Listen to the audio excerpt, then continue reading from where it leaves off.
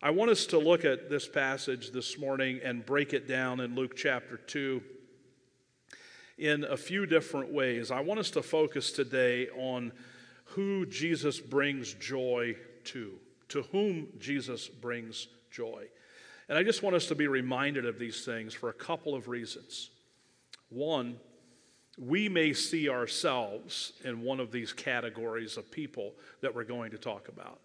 And that may strongly encourage us this morning. And I want you to be encouraged. I want you to be joyful in Jesus by being encouraged through these truths.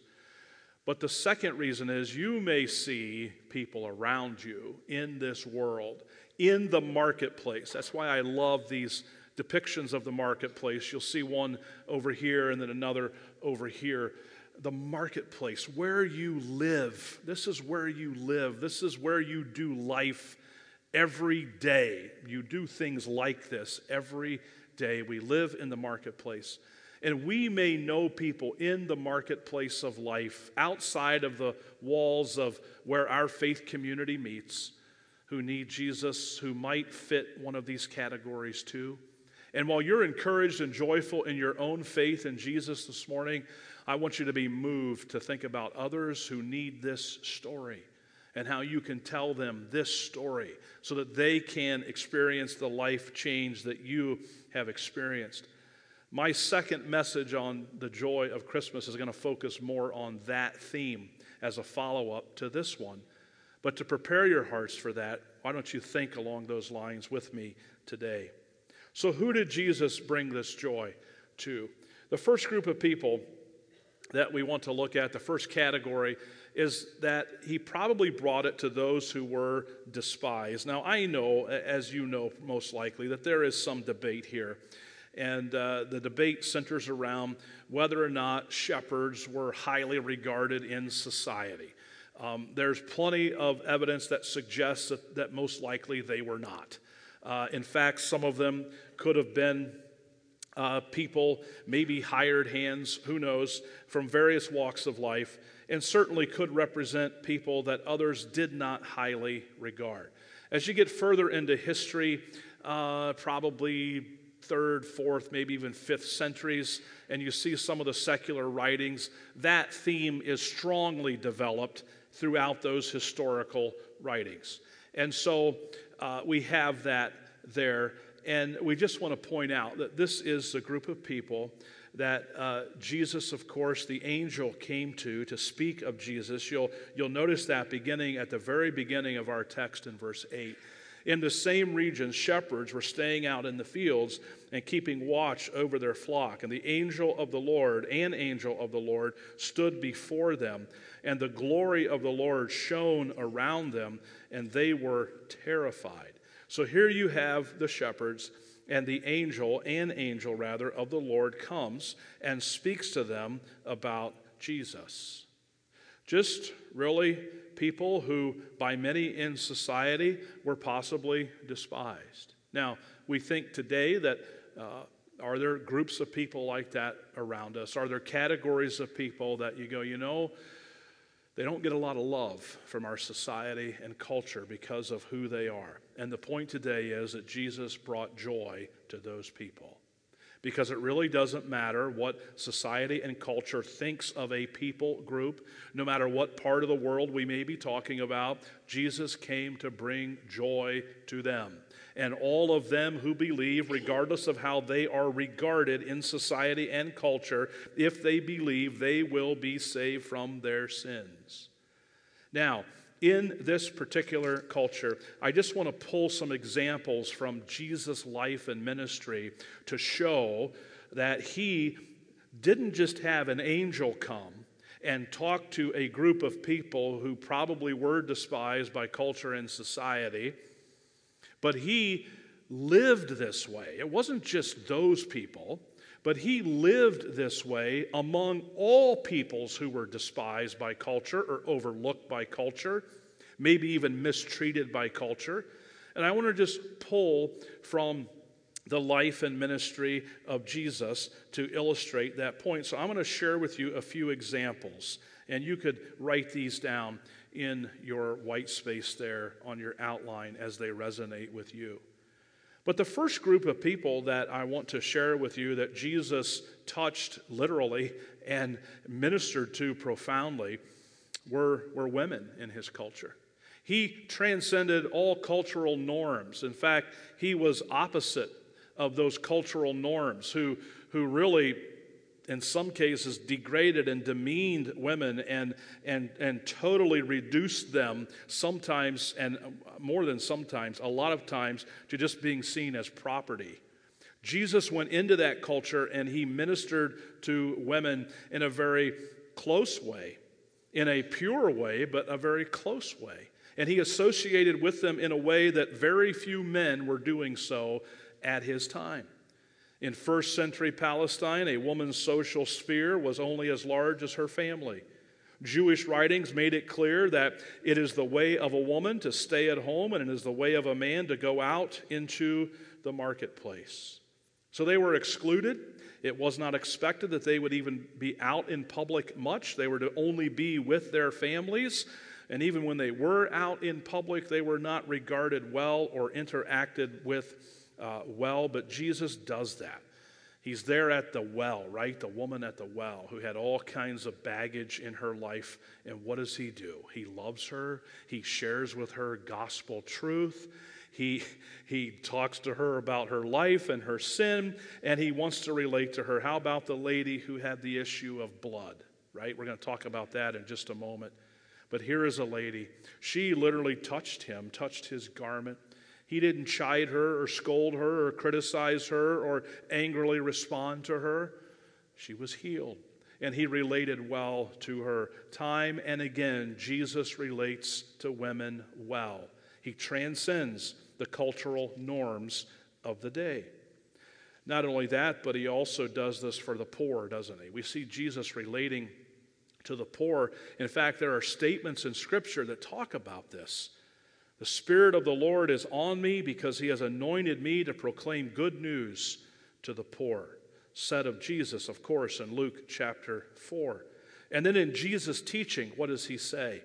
But when you give a banquet, invite the poor. And he goes on to include a bunch of other people who were disenfranchised at the time, that people really didn't care about, not just the poor, but he goes on, the crippled, the lame, the blind, and you will be blessed. Although they cannot repay you, you will be repaid at the resurrection of the righteous. That's Luke 14, verses 13 and 14. That was a theme of Jesus' message. It characterized his own ministry, and he came to bring joy to them. So I want you to think about those people who are often forgot about in this category. Do you know any? Do you know any? Have you engaged them, reached out to them? You know, we look at this particular description in Luke 14 in that category, and we try to bring that into the 21st century. Most of these people, right, who would fit in a category like this, don't even have the means or the wherewithal to come here, do they? Just think about that with me for a moment. And yet, what are we doing to reach into their lives and engage them outside of the four walls of this worship center? There are a lot of people out there who need Jesus, who even if they wanted to, could not come to be with us. So we have to think about this joy and taking this message. I can't preach Christmas morning's message to you now, although I want to, and I'm being tempted. I have to leave that alone. But that is exactly how I want us to think as a faith community. That going into the community, where these people are, taking them the gospel may be the only way that they are going to hear it. And so we need to consider that. Jesus related well to those who were in this category. There's a third category. We'll call this category the unclean. And of course, much of the Old Testament was concerned with purity. We understand that in these laws that were laid down. One could become unclean through exposure to potentially contagious diseases or bodily fluids that carry disease, or from eating unclean foods. Once someone was unclean, they had to avoid sacred spaces and duties until they could be purified. To be unclean was to be socially ostracized. In Mark 1, Jesus is approached by a leper. We remember that story, who wants to be healed of his affliction. The shock in this passage comes in Jesus' response to this man's request for healing. And Jesus doesn't just heal the man, he touches him. Holy people avoided lepers entirely lest they become unclean themselves. And Jesus' response to this man, who probably hadn't known physical touch in a long time, displayed a humanizing kindness. We see the same kind of gentleness in the way Jesus responds to the woman who had been bleeding for 12 years. This bleeding would have made her unclean, yet she takes it upon herself to touch him. His response isn't to berate her for making him unclean, but to compliment her faith. What an amazing example and testimony that is from the life and ministry of Jesus, the unclean. Those who have something, a condition or wrong with them that others want nothing to do with. Yet Jesus transcends and goes in there and ministers to those people. How about those who are oppressors? Did you ever think about that climate and culture? As Jesus was living and ministering, there were oppressors everywhere, especially pitted against Christians. But yet, when a certain centurion, who was a representative of oppression, right, sends some Jewish elders to request that Jesus come to heal his dying servant, Jesus doesn't show contempt of any kind, does he? While Jesus is on his way, the centurion dispatches friends to tell Jesus that he's not worthy to have the teacher in his home. But if Jesus would just simply say the word, he knows that his servant would be healed. And then Jesus looks around and makes the most provocative observation when he says these words, "I tell you, I have not found such great faith, even in Israel." Can you imagine how cutting those words would have been to his original audience? Here is a representative of the oppression, the Romans, and Jesus makes that statement and caps it off by saying, even in Israel? Wow, profound lessons being taught as Jesus engages and ministers to those who were seen as and experienced as oppressors. How do we relate to those kinds of people today? Often I think we feel as though we're in a war with them. We have to fight them. We have to win every debate and argument against them. And we forget that in that arena of ideas, as we share them, that the people who are also sharing their contrary ideas are people who have an eternal soul, who need to be saved from the penalty of their sins. We can't ever lose sight of that as we interact in our culture, because Christmas joy is for them too. The final category, and there could be many more, I suppose, that we would craft to illustrate the point. But what about racial tensions and enemies? Did Jesus have anything to do or say about that? Well, he did. In fact, we know that the well-documented hatred between the Samaritans and the Jews dated back for centuries. That's why the authors of the Gospels and Acts were so enamored with documenting Jesus' discussions about this group and their exposure to the gospel itself. When Jesus told a teacher of the law that loving his neighbor as himself was an important part of fulfilling the law, he asked Jesus who was his neighbor. And Christ's response, you remember how he responds here? He gave a parable, right, that had a Samaritan as a hero. That's how he responded. Racial tensions, racial enemies. You know, there's a lot being said right now about this. There has been a lot said about this in the past, but it continues to heat up in the political world. You just can't watch news without seeing something that touches this category. How do we view those people? How do we view them? How do we relate to them? What are we doing to make them feel welcome so that they can hear about Jesus and know him like we do? We're going to talk a lot more about that one in message 2 because we have some wonderful opportunities, as you're already aware. But what do we do with this? What do we do with these categories of people that may be somewhat symbolic, right, of what's going on today? They're not totally and completely equally transferable into our culture, but certainly by symbolism, we could make application, couldn't we? Jesus came so that they could all have joy. And he didn't just have an angel tell shepherds, although that was profound. He shows us this through his life and ministry as an example. What a powerful thing for us to think on today. Despised people. Well, there's a second category that we'll look at today, and we see some fear in our passage too, don't we? Jesus relates to these through the angel who was talking about this good news of great joy to people who were just terrified. That's what the scripture says in verse number 9. And so maybe you're anxious today. I don't know. Maybe you have anxiety. Obviously, you haven't seen an angel come and have an experience like this as the shepherds did that made you fearful. But maybe there are other things in life that are happening, events that have terrified you or made you full of anxiety. Let's embrace Christmas joy today that takes us beyond fear to faith and encourages and strengthens our hearts so that we can have confidence. You know, I think of those words that Paul gave to Timothy as he was mentoring Timothy and bringing him along, trying to just totally develop him as a leader, a church leader, as he would pastor the church at Ephesus. And Paul's talking to him. He says, Timothy, listen to me. God hasn't given you a spirit of fear, but of power, love, sound mind. Embrace that. And how do we have all of that?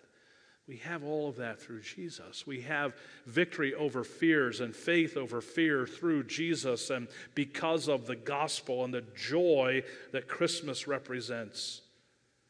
I love Isaiah chapter 41 and verse 10. Do not fear, for I am with you. Do not anxiously look about you, for I am your God. I will strengthen you. Surely I will help you. Surely I will uphold you with my righteous hand.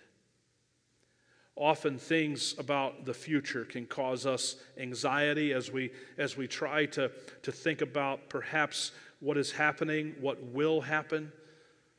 We can even get carried away with worrying or having anxiety about our material possessions and provisions. Jesus, in addressing that in Matthew chapter 6, utters those words that should characterize what we should be focusing on when he says this. You remember these words? Don't worry about all these things that the Gentiles worry about, that unbelievers worry about. Instead, what does he say in verse 33? Seek ye first the kingdom of God and his righteousness. And all these things, what are these things? All of those material things, all of those provisions that we need for everyday life, all of our needs, those things will be added to you. But first, seek the kingdom of God and his righteousness. Seek after the story of the Nativity, that Jesus is born, and the representation that is of the gospel. Seek after that. Seek after going and making disciples of all the ethnicities of the world. Seek after that. Seek after contributing to and making your faith community strong so that it can continue the mission of making disciples. Seek after that. Don't worry about these other things. Seek after that, and as you do it, seek after the righteousness of God. Don't just do it, but do it in the right way, and all these things will be added to you. All of that security, confidence, peace, and joy comes to us through the message that we celebrate at this time of the year. Jesus reminds us, doesn't he, in this Matthew passage, that God cares for what? The birds of the air, the sparrows. He says, so don't be afraid. You are worth more than many sparrows.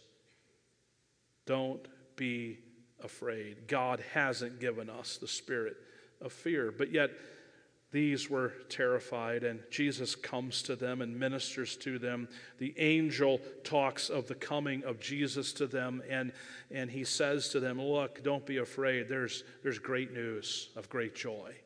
The same message rings true today. What do we do with fearful people? Didn't we just really come out of we just came out of a season, but it feels like we keep going back into that season, doesn't it? You saw signs. I was driving through my subdivision the other day, and sometimes I just do that to kind of look around. Maybe I'm being nosy. Anybody else do that? Just kind of drive, just no reason, just kind of look at what's going on.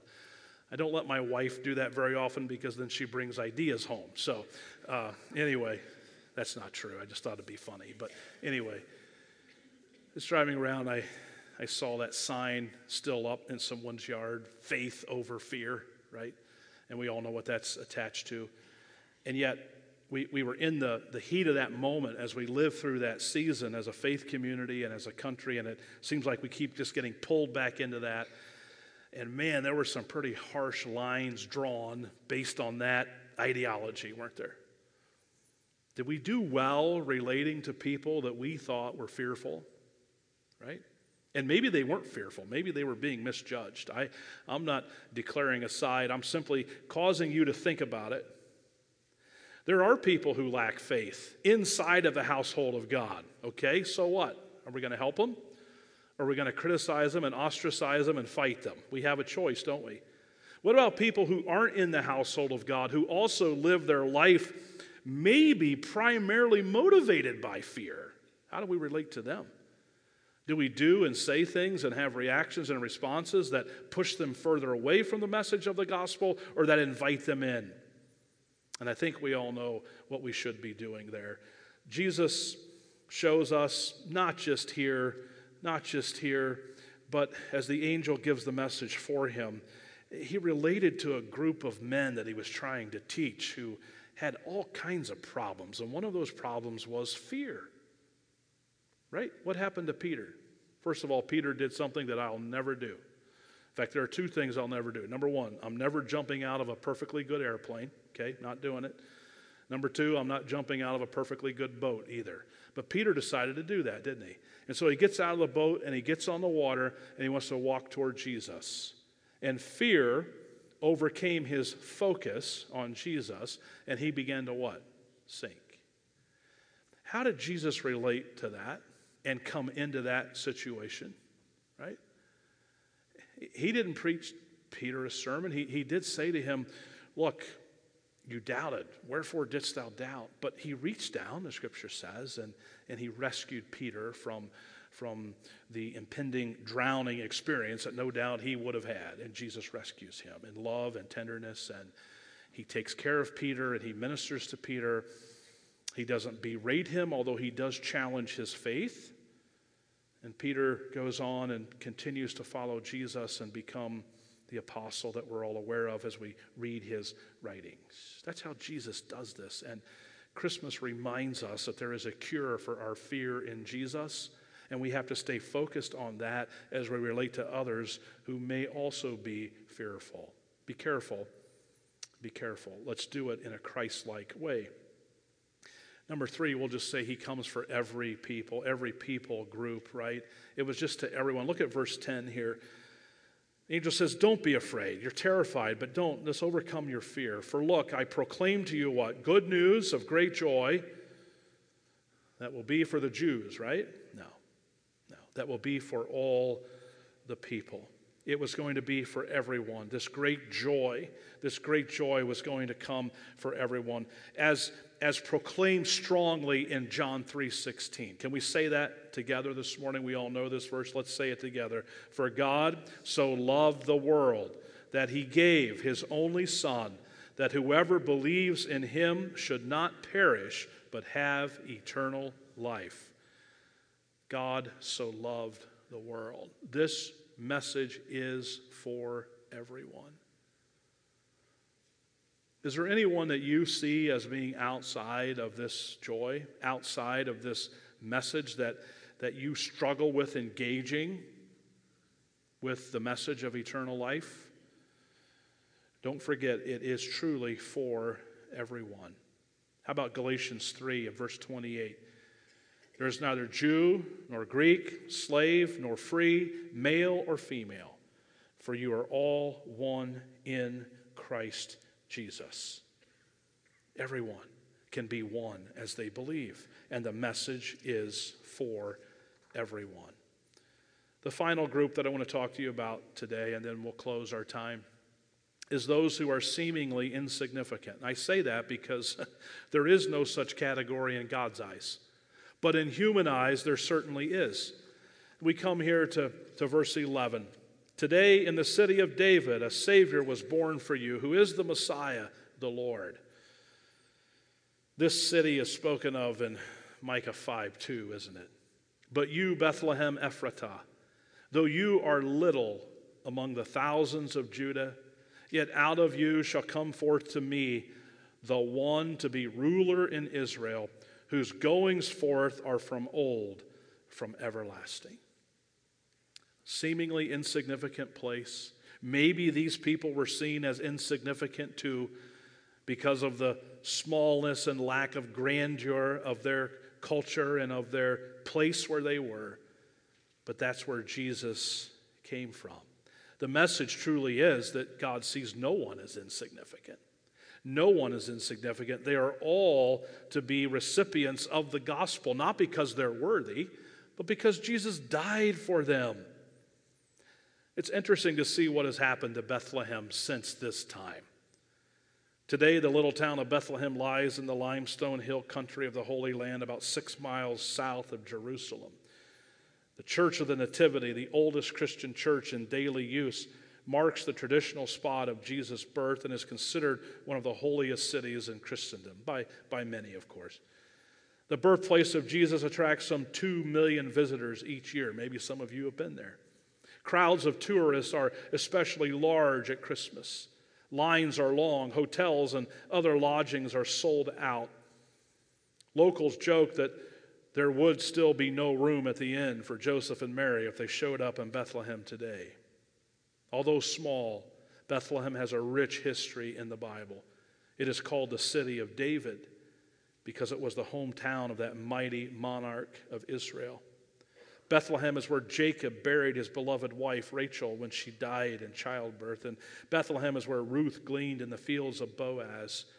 It was in Bethlehem that the prophet Samuel anointed David to be king of Israel. Seemingly insignificant, maybe somewhat marginalized, but yet God said, great joy is for those people, even from this place, who many may disregard. Joy.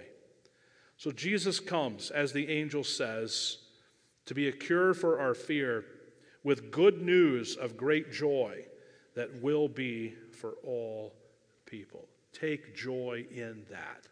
Maybe you identified with one of the categories today, or maybe you know someone who is in one of those categories. Let's be joyful, but let's also take joy to them. And I will talk to you more about that in message 2.